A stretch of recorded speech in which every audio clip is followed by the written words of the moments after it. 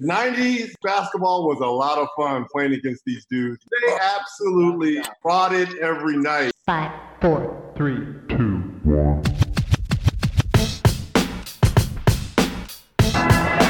Hill puts it on the floor and stops and he brought it down. He brought the whole goal down.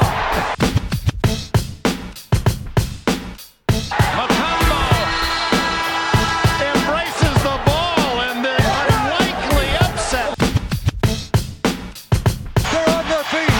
A new NBA assist king, John Stockton. The crowd going crazy.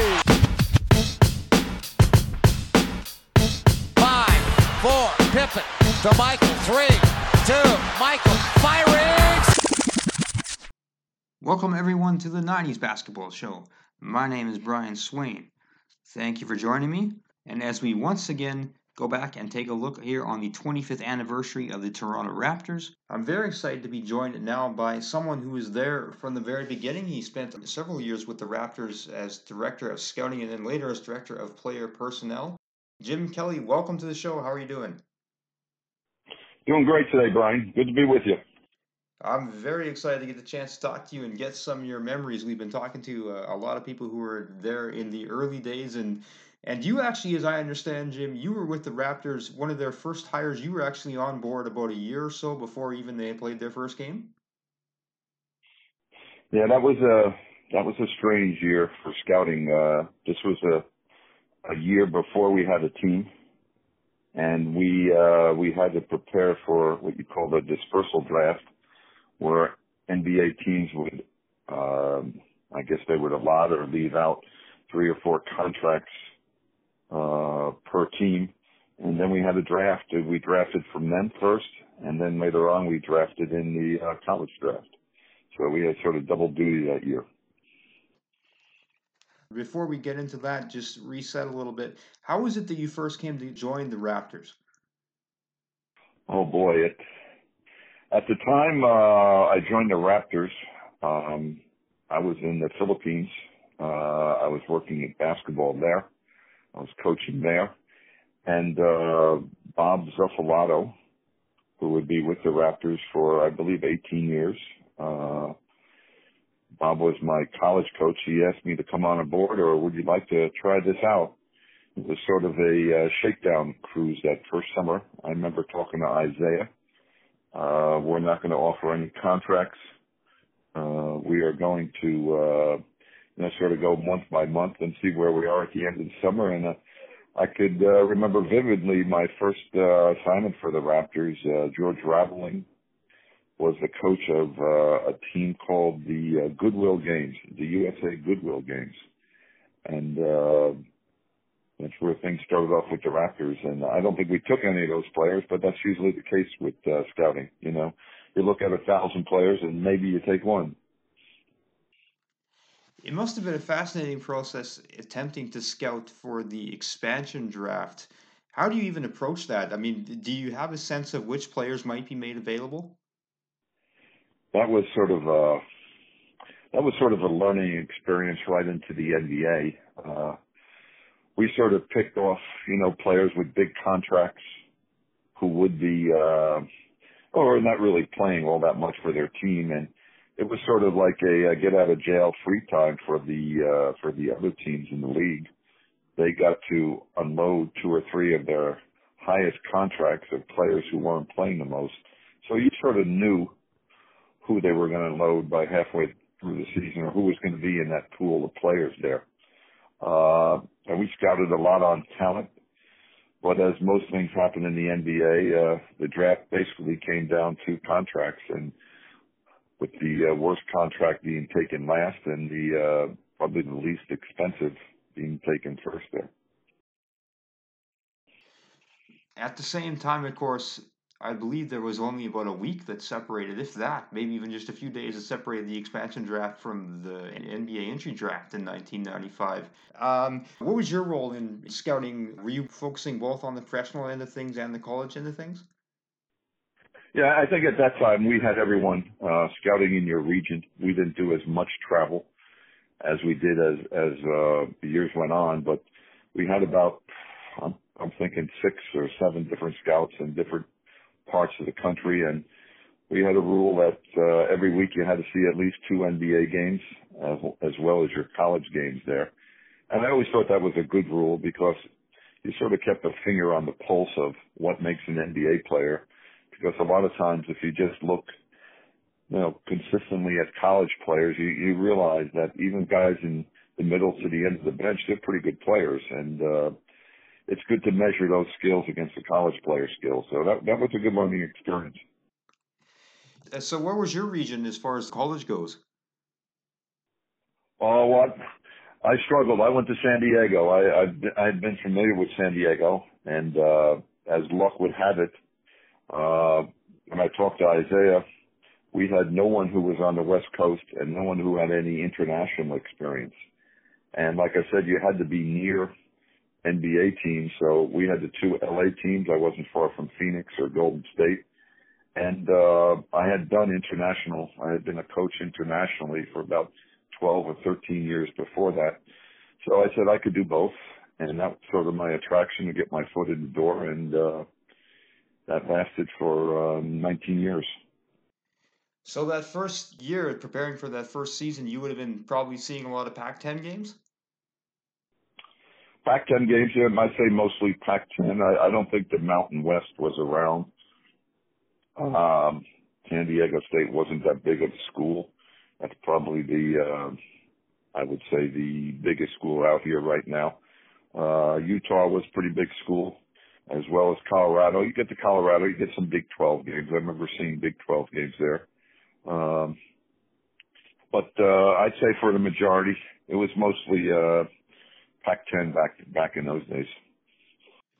Well, that's perfect then, because, of course, the first draft pick in team history came right out of the Pac-10, and interestingly, a lot of who the fans probably wanted at that point in time also came out of the Pac-10. I'm talking Damon Stoudemire and then Ed O'Bannon, who a lot of the fans were chanting for. Tell me a little bit about your perspective on Damon Stoudemire at that time, Jim, and also what ultimately led the team to make the decision, and obviously what was a very good decision, to draft him. Damon was a little mighty might. I mean, he played with a big heart, could really score the ball, and I thought a very perceptive pick by Isaiah. When you're sitting around the draft room, especially the first year you're in the draft, you're giving a lot of ideas, but you're not making a lot of decisions. And I think the competitiveness of Damon, his ability to score the ball, and I think Isaiah liked the fact that he was a small guard, a lot like himself there. I think he saw a little bit of himself in that comparison there, and I think those were the key reasons why we took him. I remember O'Bannon. O'Bannon was, I think, the fans' choice at that time. I could distinctly remember. I think there was, let's call a few boo birds out there when we took Damon, but I think it turned out to be a better pick for us. Ed O'Bannon, I think he became much more famous for his suit against the NCAA and try to get college players signing rights or marketing rights on their names. And Damon not only was a good player, he's gone into coaching, and I think he's a very good coach, an up-and-coming coach now at the University of the Pacific. Yeah, no, for sure. Obviously, I mean, you guys certainly did make the right pick on that night. Ed O'Bannon only lasted a couple seasons in the NBA. I'd also like to get your quick thoughts then on who you guys selected in the expansion draft. And just for our listeners here, I'm just going to quickly run down the I believe it was 13 picks that you had, or 14 picks. It was B.J. Armstrong, Tony Massenberg, Andre Gobert, Keith Jennings, Antonio Wingfield, Doug Smith, Jerome Kersey, Jean Tabak, Willie Anderson, Ed Pickney, A.C. Earl, B.J. Tyler, John Sally, and Oliver Miller. As you mentioned, there's a lot of different factors that go into why a player is available in the expansion draft and maybe what you're trying to get out of it when you take one of those players. Who of that group was maybe the key picks and ones that you were actually able to use building the team around or to flip for another asset? Well, it was probably 2 live players I thought who really played the most minutes. I remember it was Tony Massenberg and B.J. Armstrong. And we wound up taking B.J. Armstrong. And this was sort of our welcome to the NBA because, in the beginning, Vancouver and Toronto weren't exactly welcomed with open arms. And I can remember BJ came up, I believe it was the day after the expansion draft, and he had a nice interview with all the media, and we had great media in Toronto at that time saying how proud he was and glad that the Raptors had chosen him, and it was such an honor, and he went on. And then he went in the room with Isaiah. He told Isaiah in so many words, I'm never going to play here, so you better trade me right away. But that's how it went in the expansion draft. There were a lot of bizarre stories going on there. But BJ did play another year or two in the league. I think Massenberg actually outlasted him in the league by a couple more years. He did, yeah. Massenberg actually has a unique trivia. He's one of the 4 players that actually ended up playing for both the Raptors and the Grizzlies, so he's got that unique bit of trivia for him. Were there some players that had the opposite attitude to B.J. Armstrong that were willing to give this new market, this new country a chance to buy in? Oh, for sure. There was. I remember John Sally. He was very enthusiastic. Do we have Zonta back? Wasn't he in the draft? Ed Pickney. I mean, a lot of these players coming up were, players that did well in college and never really got any traction when they started off in the NBA, and this was like a chance for them to get their career going. So, I mean, there were a lot of positive stories there, but I just remember the B.J. Armstrong story. I always thought that was funny as he came out of the press conference there. But I do remember Tabak, very enthusiastic. Ed Pickney, who's still in the NBA. John Sally, they were all keen to come to Toronto. I do remember over those first few years, the Raptors made a lot of trades. Obviously, when you guys were trying to piece together what you were looking for. Do you recall what maybe the organizational philosophy was at that time and what the identity was that you were trying to build and the qualities of a player? When you made these transactions, what were maybe the defining things that informed each of these moves that you made and the overall driving philosophy and vision that Isaiah had for that group? Isaiah had at that time, he had a phrase for the type of player that we were looking for, and he was actually very much ahead of his time. He says we're looking for a Raptor, okay? And we all said, what's a Raptor? He goes, a Raptor is a player who's got length, athleticism, and can play 3 different positions. And, he was looking for the modern day.